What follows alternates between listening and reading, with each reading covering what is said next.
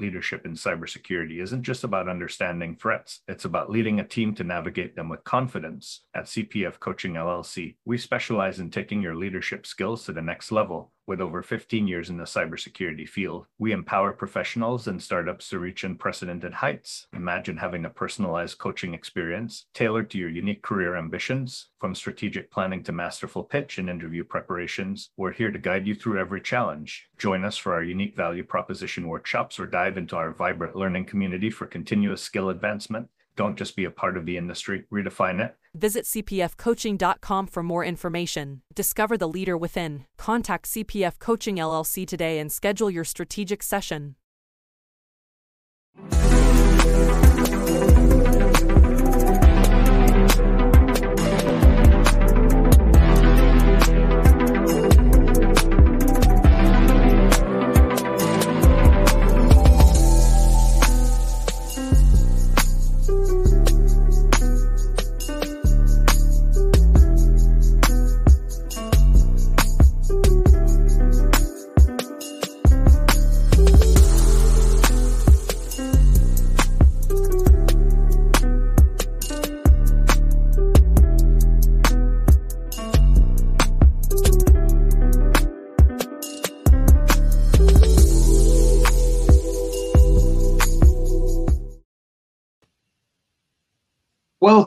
Welcome, everyone, to another episode of Breaking into Cybersecurity. And today we have an awesome story from Stefan. I will not butcher his last name. I will let him say that because I will probably say it wrong. But before we get to that, first I would like to share, if you're joining us on LinkedIn, keep following myself. I don't know if how long Stefan will be back on LinkedIn. I know he took a little hiatus. But if not, if you're following us on YouTube, don't forget to hit that subscribe button as well as the notification button so that the next time we go live, you'll be notified of us. If you're following us after the fact on your favorite podcast platform, don't forget to subscribe. Hit that 5 stars so that other people can see it and write a nice review. That way we can have more visibility to more individuals. The idea behind this series is to highlight the journey of individuals who have broken into cybersecurity within the past 5 years and for them to share their journey, their tips and tricks, and everything like that. So with that being said, I introduce you to Stefan. Stefan, how are you doing today? Oh, I'm doing fine. Thank you for being here. It's very nice I follow you for a very, very long time, so I'm very glad to be here. Thank you so much. Yeah, really appreciate it. I know we followed each other on LinkedIn, and you've created an enormous amount of content, and I really love the meticulous approach that you use. But let's kind of jump back to the past. What was your background like? What were you doing before you got bit by the cyber bug? Like I started very, very long ago, like 20 years ago. I grew up in the mountains, and I didn't like the farming stuff and the wood cutting stuff. So I decided to go away from my parents' place, and I moved maybe 3 or 4 hours away. And then I made friends, and I loved IT, and that we played with backdoors and hacking stuff. But 20 years ago, there was nothing with IT. So okay. That was my first thing, and was nothing with cybersecurity. That was not known, and it was like completely unknown. So, And then I went to the military, and I dropped, of course, all of the bad stuff because it was not allowed.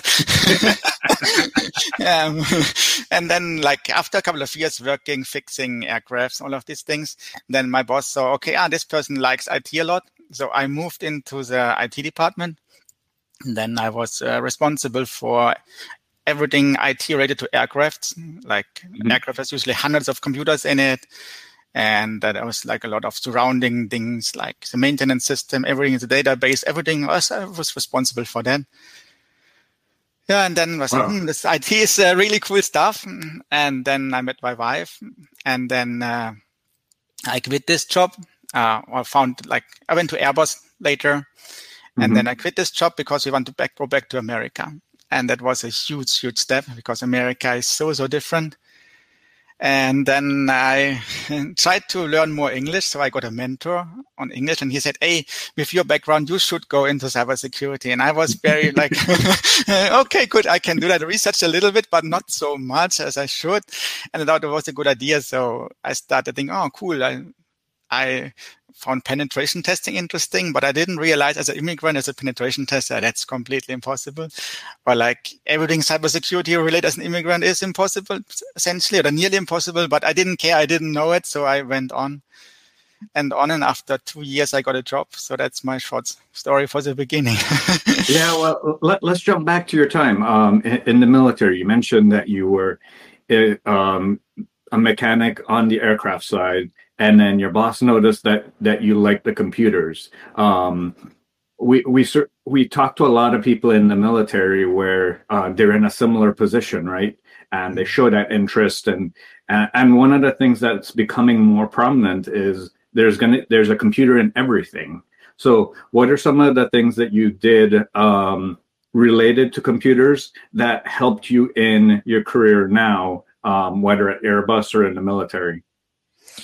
Like what I was doing was I was programming hardware essentially. Like there was a radar system, and the radar is like a kind of intelligence, so it detects like different other radar system. Then you have to tag it. Maybe that's like a different machine, or okay, this is aircraft, or this is a ground station, or something else. So when I programmed this type, it was like a different kind of IT, not like really IT what we know, but I was enjoying it, and it was really cool. So there's a lot of ways into IT, even though you might not work directly into IT, but yeah.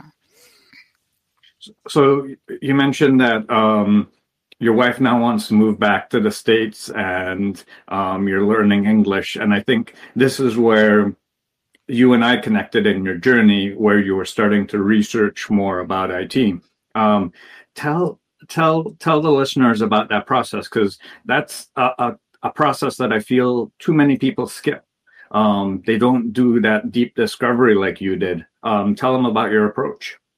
Like first I realized like, okay, I want to go into cybersecurity because it was a kind of a dream. Like 20 years, I started a little bit and I was fascinated, but I couldn't get it in Germany. But now I had a new chance. And then COVID hit. I knew, okay, it doesn't matter if I work 1 or 2 years or wait for 1 or 2 years. It was okay. So I started what everyone is doing. So it was CompTIA certs, like I don't think, oh, cool, it's A+, Security+, Network+, Server+, and all of these things. And then I checked the jobs and realized, okay, this is not enough. But I believed the ads that it's okay to do this, but it was not true at all. And then I realized, okay, I need practical experience. And then I fall into the trap. I did the CEH class, the ethical hacker class on the community college. It was nice. I met a great friend, but I never took the cert because at this time I was thinking like the cert is really cool, but the value of it is pretty much low, at least in my opinion now. And then I switched back to a real hands-on course, to INE's EC, PBT, and PNPT course, something, or the PP course. Yeah, they changed the name right now, I think. I did it with a friend. I spent like 750 hours only for this single cert, and I absorbed everything what I did, and I even improved the cert. And then I researched more and I realized, okay, as an immigrant, penetration testing, it doesn't work. You have to be a US citizen, or you have to be the citizen of your country, and I'm not. So there's no jobs for me. And then I realized, okay, I might go into education so I can teach cybersecurity. And but it didn't really work out well. So I tried then, okay, I cannot do this. So I added cloud knowledge because I never did something with cloud. I did the AZ500 stuff. That's Azure security part. It was really interesting. And then I realized, but maybe I should go more into the blue side of cybersecurity. So I did a lot of range force stuff and other Let's Defend, all of these other free platforms where they're out there. So I got to have very, very wide knowledge to become like what people say, it's a unicorn. And I realized that's not enough. That sounds very weird, but there's such a competition on the market. As an immigrant, you fight against hundreds of people, and that's not enough. So I decided, okay, I go into LinkedIn and I connect with people, with Chris and hundreds of other people. because it was the only way for me to get a job.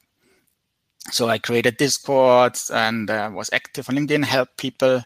And that's the purpose of it, to get a job, essentially. Well, I love that deep discovery that you do, because oftentimes you have the individuals that they only know the penetration testing, they only know the SOC analyst roles, but you went through and you looked at the different types of roles, whether it was cloud, teaching, pen testing. And one of the things that I really admire that you do is in helping others. While doing your research, you created a lot of content. Tell us about your content creation process, how you did it, and why you did it, and sharing it with the community. Like I knew, like, if you get a job, you have to have a website or at least a GitHub repository, anything, a blog or something. And I knew this. So I decided, okay, if I research something about getting a job, anything, I write a blog. It doesn't matter if it's hand-on stuff, if it's helping others. I created a massive blog with maybe 200 pages. And I shared it on LinkedIn, and people really loved it. So because I opened eyes for others. Because I realized as a foreigner, it's maybe easier to see more things than if you are in a country. I don't know why, but I researched about the cheapest possible things. Like in America, people spend like thousands of dollars for courses or get a degree. It's not necessary. You can get a bachelor's degree for under $5,000 if you want. You don't have to spend like $70,000, but people don't know. But I researched it and tried to help people to get this thing cheap for the cheapest possible price.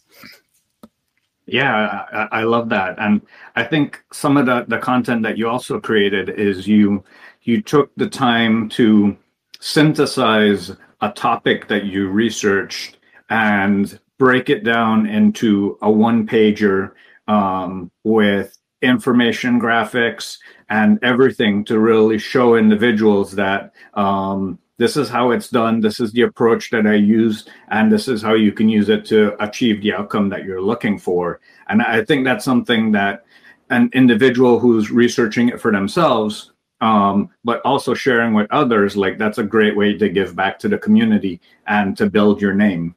Yes, it's all about marketing, branding. I know Chris is like a huge fan of it. And it's really true. If you have like a brand, you have value, and then you can get a job even though it's nearly impossible. That's in the cybersecurity, you might need it, especially if you are not like US citizen or you have a disadvantaged background, then you need like everything to get into the field, what you can do. Well, let's talk about your job hunting. I know one of the things that I noticed while you were job hunting is that you were very selective in choosing companies to apply for based on the research that you did on the company, on the role. What was your process like? Like how many companies did you apply for? What was your true approach? I only saw things from the surface. So the reality is usually people in America apply for hundreds of jobs, but I think this doesn't work. I applied for less than 5 companies, essentially only for 2. And I applied for the first job, and it didn't work because like there was something with the contract was wrong, and they maybe dropped the customer or something, so they couldn't hire me. And then I selected someone else, a different company. So I was very, very specific. So let's say there was the first job had an assessment, and I did like 10 times more than what everyone else is doing. I did all assessments for all jobs, and I connected to the people before, so they knew me already. Long before I sent in my application, they waited for my application. And that's a way to get a job. Is it faster than writing 100 applications? Maybe not, because there's a lot of work behind. But you don't get rejections, you don't deal with ghosting, you don't deal with all the negative part, because if something gets wrong, then the co-founder told me, sorry, we cannot hire you because something happened that was out of our control. So, and it was okay. It was like, okay, it's not my fault. And then it was a very easier approach. I love that. And not only am I a huge fan of branding, but I'm a huge fan of networking. And like you said, reach out to the individuals at those companies, talk to them, build that relationship with them so that they're telling you to apply. They're asking you to apply for that role, and then you're waiting for your application. Truly love that approach.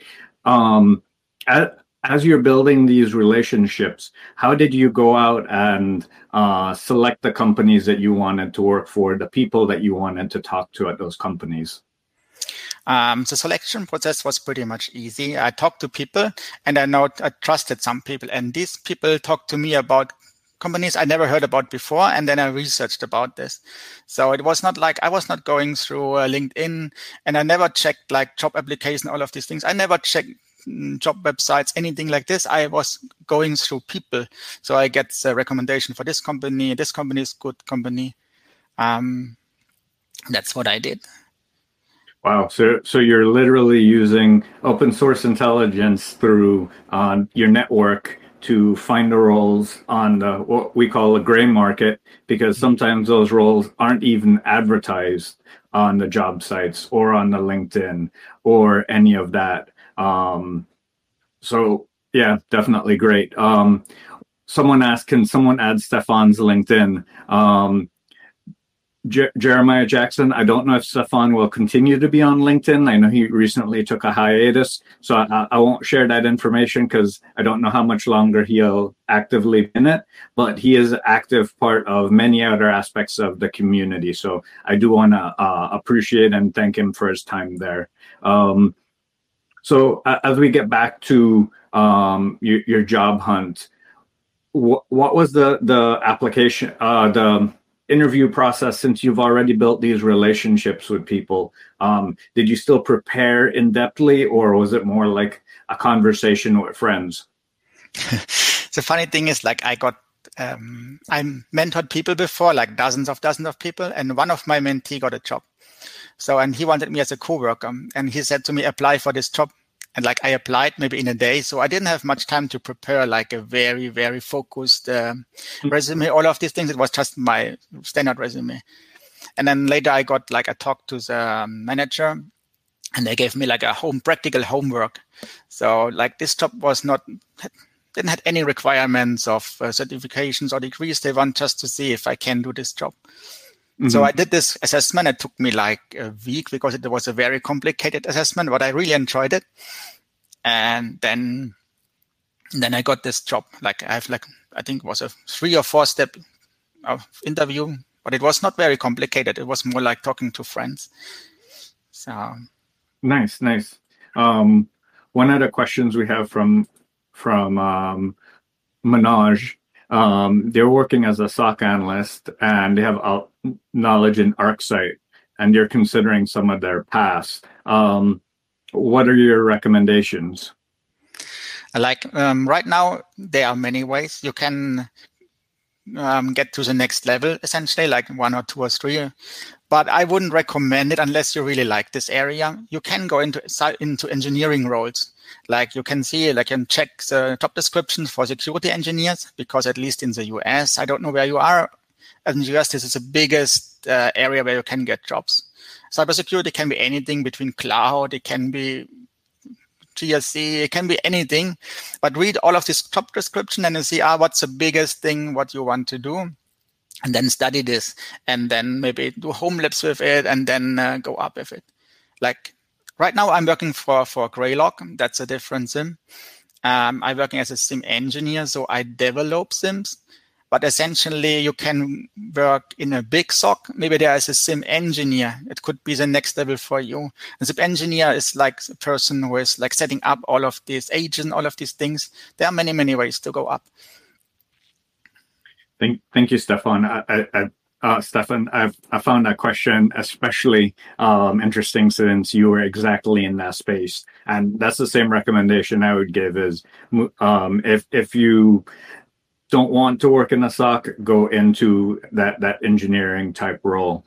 And they mentioned, well, they only have basic knowledge of Windows and VMware. Well, that's where you're going to have to step up your game, where you're going to have to learn more so that you can implement understanding the logs that you're ingesting, what they mean, and what they mean to the business, so that you can move up in your role.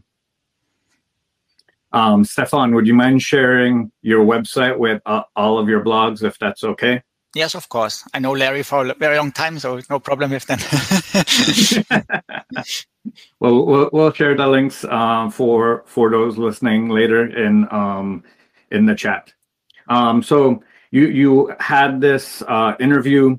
You're now in this company. What do you do to keep up with cybersecurity with your role? Like right now, I feel like what most people feel like it's like so overwhelming. I'm learning a completely different thing. Like I was studying 5,000 hours before I get this role, or 4,000 hours, something like this. But I feel I don't nothing about it because cybersecurity is such a big field. Now I work with regex and programming stuff and all of these things, but I never touched before, or very, very little. And I think that's standard for everyone. So if you get a job in cybersecurity, it doesn't matter where it is or what it is, you will learn a lot after it. It doesn't matter how many thousands of hours you invest before, you will suffer for the next months or years. It's just too much. It's just insane. Yeah. I know it's a never-ending process. We have another question. What's the correct way to approach people on LinkedIn after you connect if you're looking for roles? What would you recommend? I would do the easiest things. What I see, people just ask me, do you have a job? This is the wrong approach. You should go to the website and see, okay, there's maybe a job what you like to do. And then say, okay, I want to have more information about this job. Let's say there's a SOC analyst role. And you say, okay, what SIM do you use? All of these things. Or you maybe do research. And then you have this additional information. And then you can say, okay, I like this company. Then you get the knowledge. Most SIMs have like a demo version or a free version, so you can download it, install it on your home lab, and then if you go into an interview and if you get it, then you can say, I installed everything and I wrote a blog about it, and this impresses people. Like I did the same. I'm working for Greylock, but like a month before I created a big home lab, so I set up everything. I did even like a small webinar with it just because I liked it, and that's how I get the job. That's a great thing to do. And one of the things that I recommend is that's one way that you could become a subject matter expert in a new area by researching it, by creating publications on it, whether it's a blog, a post, interacting with the community, and or doing like a webinar in your home lab. Let's talk about that. What's your home lab like? My home lab is pretty big. I have a machine with 64 gigabyte of RAM, and like there are dozens of different machines are running in it. I run Security Onion, like Kali Linux. That's a very, very large lab, but I would go focused if you do this. If you want to be a SOC analyst, then install all tools that are related to that. If you want to become a security engineer, then you think about what kind of security engineer, then install these things, because you have only a limited amount of time. So there's like limitations on your time. Be very specific what you want and learn exactly this. I love that. I think all too often individuals look at cybersecurity and they get overwhelmed with the variety of different roles, what to learn, what to do. And it really comes back to figuring out where you want to go, and then reverse engineering it to what are the skills and competencies that you're going to have to learn, what are the technologies you're going to have to learn, everything like that. We have a question from the guest. What excites you about the future of cybersecurity? I think one cool thing is learning never ends, and it will never be the same. Like right now, maybe I'm working as a SIM engineer and I develop the project as a product, but maybe in 5 years, this product looks completely different because I changed the product and I really like this. So it's like, this is a very diverse field and a very changing field. It's not static at all. So you have to improve your mind, or you challenge your mind to learn new things. You don't get old, I think. Or old very quickly, it depends. So, like thinking about that, right? Like, how do you, as a SIM developer, figure out like the things that you want to add or change in that? Do you work with blue teamers? Do you work with red teamers to see what you're doing so that you can think about the potential logs that you need to ingest, how you need to ingest them, how you need to then correlate them, parse them? Like, what's your approach to that? Like right now, I feel like I'm a completely noob, so I have to learn my own software first. But of course, what I'm doing is like I will take like penetration testing classes, and I will take blue classes and blue certifications. So during this time, I will digest the logs. So I install my software there, and then I will see, okay, if I attack this machine, what logs do I get? So and I then I develop my roles, my rules, and all of these things, and that's how I can improve my product. And it's a very wide thing. Sorry. Yeah, no, that's a great point. I think all too often when individuals, they say, oh, well, I don't have a home lab, I don't have a big machine. You can use something like Hack the Box. When you do an attack, figure out what logs are being generated, and then write a report about that, like reverse engineer the process. Like if you're a red teamer, you do this, this, and this. And then if you're a blue teamer, you do this, this, and this in order to block their progress. Or if you're in DFIR, these are the logs that are generated along the way, and this is how I can find them. Yeah, like each job is different, but in just in 5 years, I could work as easily as a penetration tester, as a blue teamer, or even as a purple member, because my knowledge is very, very wide. But each job is different. So if you never heard about a SIM engineer, then it might be interesting for you to develop something like this. Why not? So absolutely. So for those that are listening and they might not know the difference between red, blue, and then purple that you mentioned, how would you describe that to them? Like blue is the defender side usually, like SOC analyst is usually what people most know. But it could be threat hunter, maybe it's the next level. Most threat hunters don't work shift, so it could be a better thing. The red side is a famous penetration testing side, and like purple is both, or you work together in a team. You are attacking the machine, and you're sitting next to the blue team and tell me, okay, now you should see me there, and you can teach him if he doesn't see it. So you can say, okay, he has to change the logs because let's say Microsoft doesn't block PowerShell on standard, or many other things. So you can tell me, change this setting so you can catch me. And next time, then, okay, you got me. That's the goal of a purple teamer. Yeah, absolutely. And that's one of the ingenuities of being in cybersecurity. There's many different ways to look at it. And you can even combine roles and create a new role because we're ever evolving. As we're approaching the end of the episode, how would you recommend someone following in your footsteps? What are some of the things that they should do?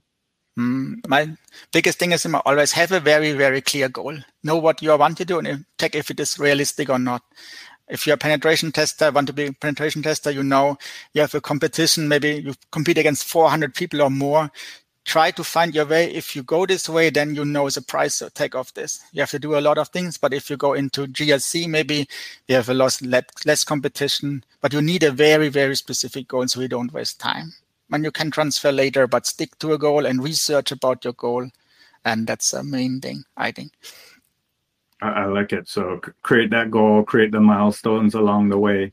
And you mentioned GRC and pen tester, like how did you differentiate between being technical or potentially being non-technical and going down that path? Or was your background in computers and mechanics like always kept you on the technical side? Yes, like I love technical stuff. Like I worked in a kind of GRC role at Airbus, but I really never liked it. You have to go to conferences, you have to talk to developers and have to tell them what they are doing wrong. And you also being with the master brain, and they get frustrated, and you have to be very, very good social skills to do this. So it's like a very challenging job. But I love the technical stuff. Like I'm a shy person, so it's like it was not the right thing for me. But you don't have to be technical to be in cybersecurity. So absolutely, and I would say like you mentioned very earlier in this podcast, you considered being a teacher or a trainer in cybersecurity because you learn so much about the different roles, you learn so much about the processes, and that could be a way in, or even awareness or something like that. Yeah, like there's no limits. Just find your goal and get it, whatever it is. So if you had to now summarize everything into one piece of sage advice, what would that be? Difficult. Like work hard and get it. It's so much determination work. And persistence. Yeah, it's so much work to get into this field. It's just crazy. And don't be afraid. Just do it. Yeah, just do it. Exactly. Test your limits and go as far as you want to go. Well, Stefan, thank you so much for your time. I truly appreciate it. For those listening on LinkedIn, be sure to follow me. Be sure to follow the Breaking Into Cybersecurity channel. For those following on YouTube, don't forget to subscribe, hit that notification button so you see us next Friday again at 1 p.m. And for everyone listening on podcast, subscribe and share with your friends and family. Thank you very much and have a great day. Bye. In the rapidly evolving world of cybersecurity, your business needs a guide that's as dynamic as the threats you face. CPF Coaching LLC delivers unparalleled expertise to elevate your cybersecurity startup or business. With a decade and a half of specialized experience, we're not just advisors, we're your strategic partners in growth and risk mitigation. Our tailored advisory services range from immediate hourly guidance to comprehensive 3 or 6 month packages, all supported with encrypted messaging for real-time assistance. For more information, cpfcoaching.com is your destination. Forge a path to success and distinction in the cybersecurity landscape. Connect with CPF Coaching LLC today and secure your business's future.